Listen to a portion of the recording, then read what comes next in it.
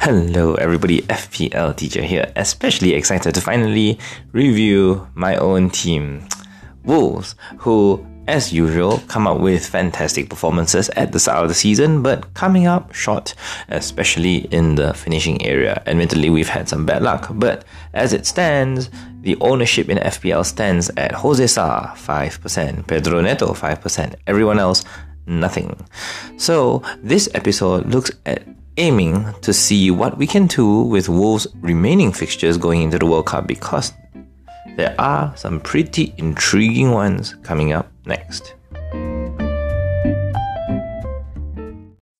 Wolves, just like Southampton, had to spend a couple of game weeks into the new season shedding players that did not fit into their system after giving them benefit of the doubt. Then Donker and Gibbs-White left for different teams, while at the same time they spent the summer clearing out deadwood such as Marçal and such.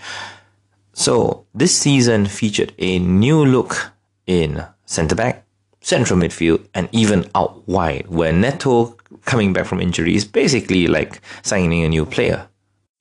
The unfortunate thing here is that Wolves' number 9 position seems to be plagued by injuries, with Raul getting injured pretty frequently, Huang being ineffective, new signing Sasha injured within the first 45 minutes, and now we're relying on Diego Costa as our first choice striker. At the moment though, we're playing Podence up front, and that really brings out the best of the attacking midfielders, which we will talk about soon. So let's get down to business and look at the Wolves games that occurred between Game Week 3 and Game Week 8, because Game Weeks 1 and 2 still had Morgan Gibbs-White operating as the number 10.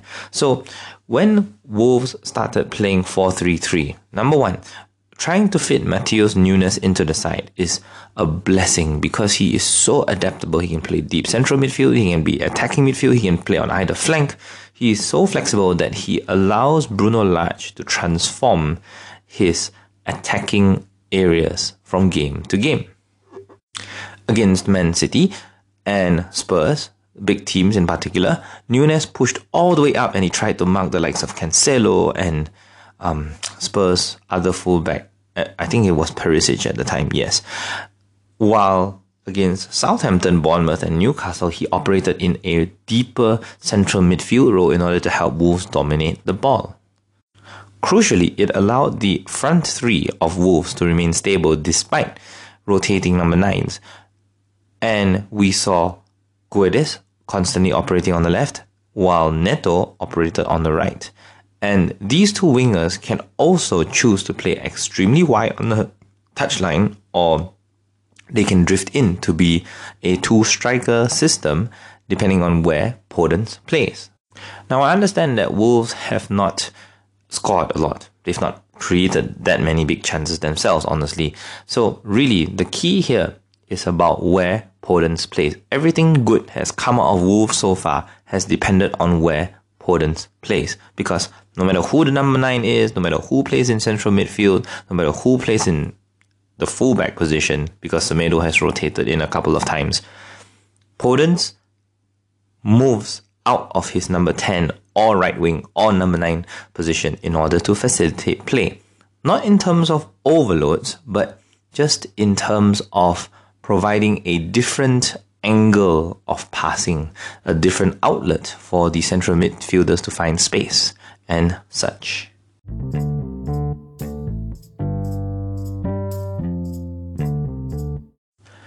So for FPL purposes, we can definitely admit that the narrative holds true. Wolves players cannot finish, because as much as their build-up play and their pressing triggers have been executed so smoothly, what happens during games is that Wolves just simply choose the inefficient option of creating chances. Unless we win the ball off a central midfielder or a central defender directly, we've really failed to generate big chances. So Wolves technically right now are most effective as a counter-pressing team. So let it sink in for a bit, because you got to ask yourself, who is the likeliest to dispossess an opposing midfielder? At the moment, it's difficult to say, but I think the candidates will start to look rather obvious if you look at their past matches. Counter-pressing aside, we also have to acknowledge that Guedes is attempting to make use of his left wing position now cemented, while Podence will continue to sparkle sporadically. He will continue to pop up in positions we do not expect, sometimes playing as the number 9 to link up with Guedes or Neto randomly. And honestly, Podence as an FPL player really shines when he has a central midfielder that bursts forward from midfield, or even a fullback that bursts into the left half space. So we've not seen that since Fulham in game week 2, unfortunately. So I'm not really going to talk about Podence's FPL potential, especially since he is still technically a minutes risk as a number 9.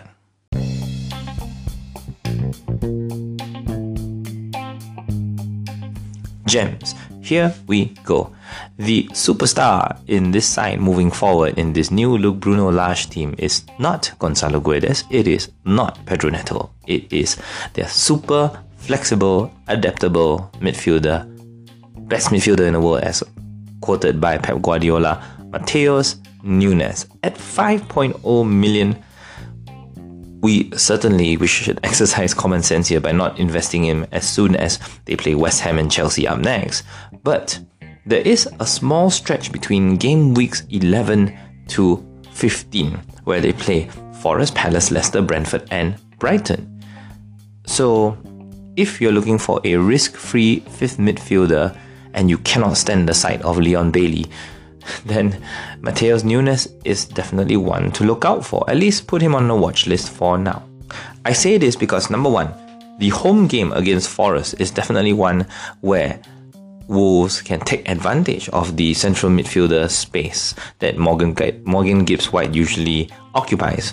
That is exactly Matheus Nunes' territory, and who knows, maybe he could even dispossess defunct centre-back Scott McKenna in that left centre-back role. We can continue to identify weaknesses in their upcoming opponents, with Palace's central midfielders not the most ball-possessive type. Leicester are up next, and we've seen Spurs recently dispossess Wilfred Ndidi. So this is all set up for Matheus Nunes to take advantage, break, and create chances for his teammates, or even better perhaps for himself. His assist against Southampton was certainly no fluke, because it is that exact pattern. Win the ball, burst down the right side beyond the back line, square it for a teammate. And that is exactly what it says on the tin for Matheus Nunes.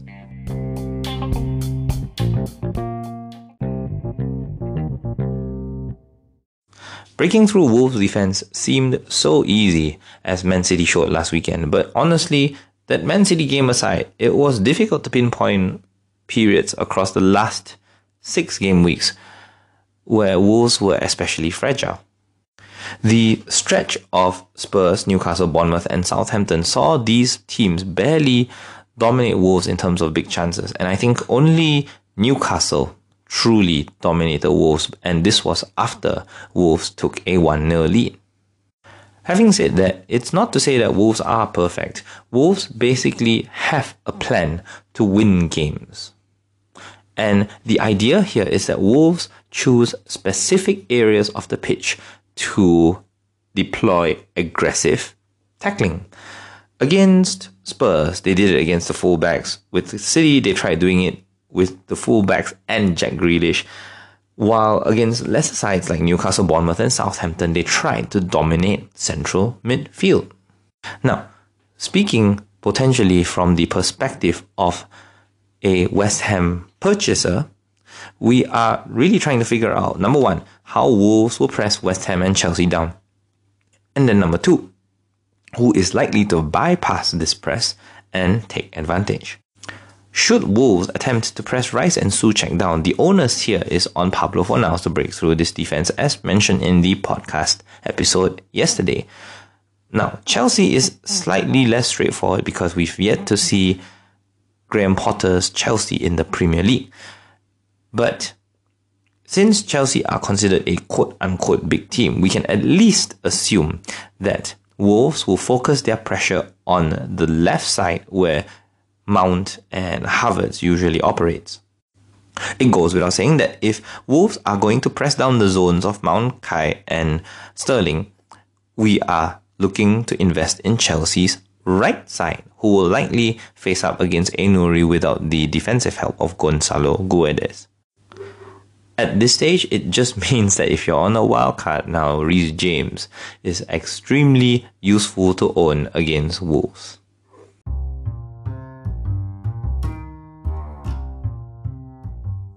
I'm going to end this episode with a personal opinion on how Wolves are going to behave moving forward, simply because we've got so many options as the number 9 now. We have no idea whether Raul's going to return from injury, whether Podence will play the number 9 moving forward, or whether we're going to shoehorn Diego Costa into the starting side once he is fit.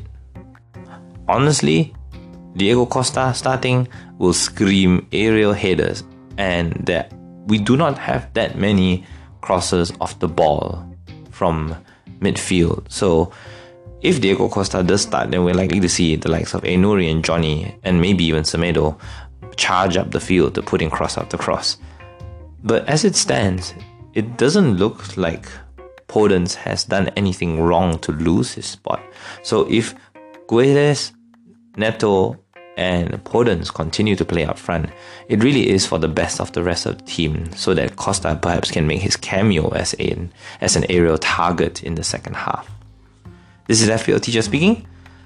Looking at team number 5, Aston Villa, with a combined ownership of 17%, surprisingly, up next.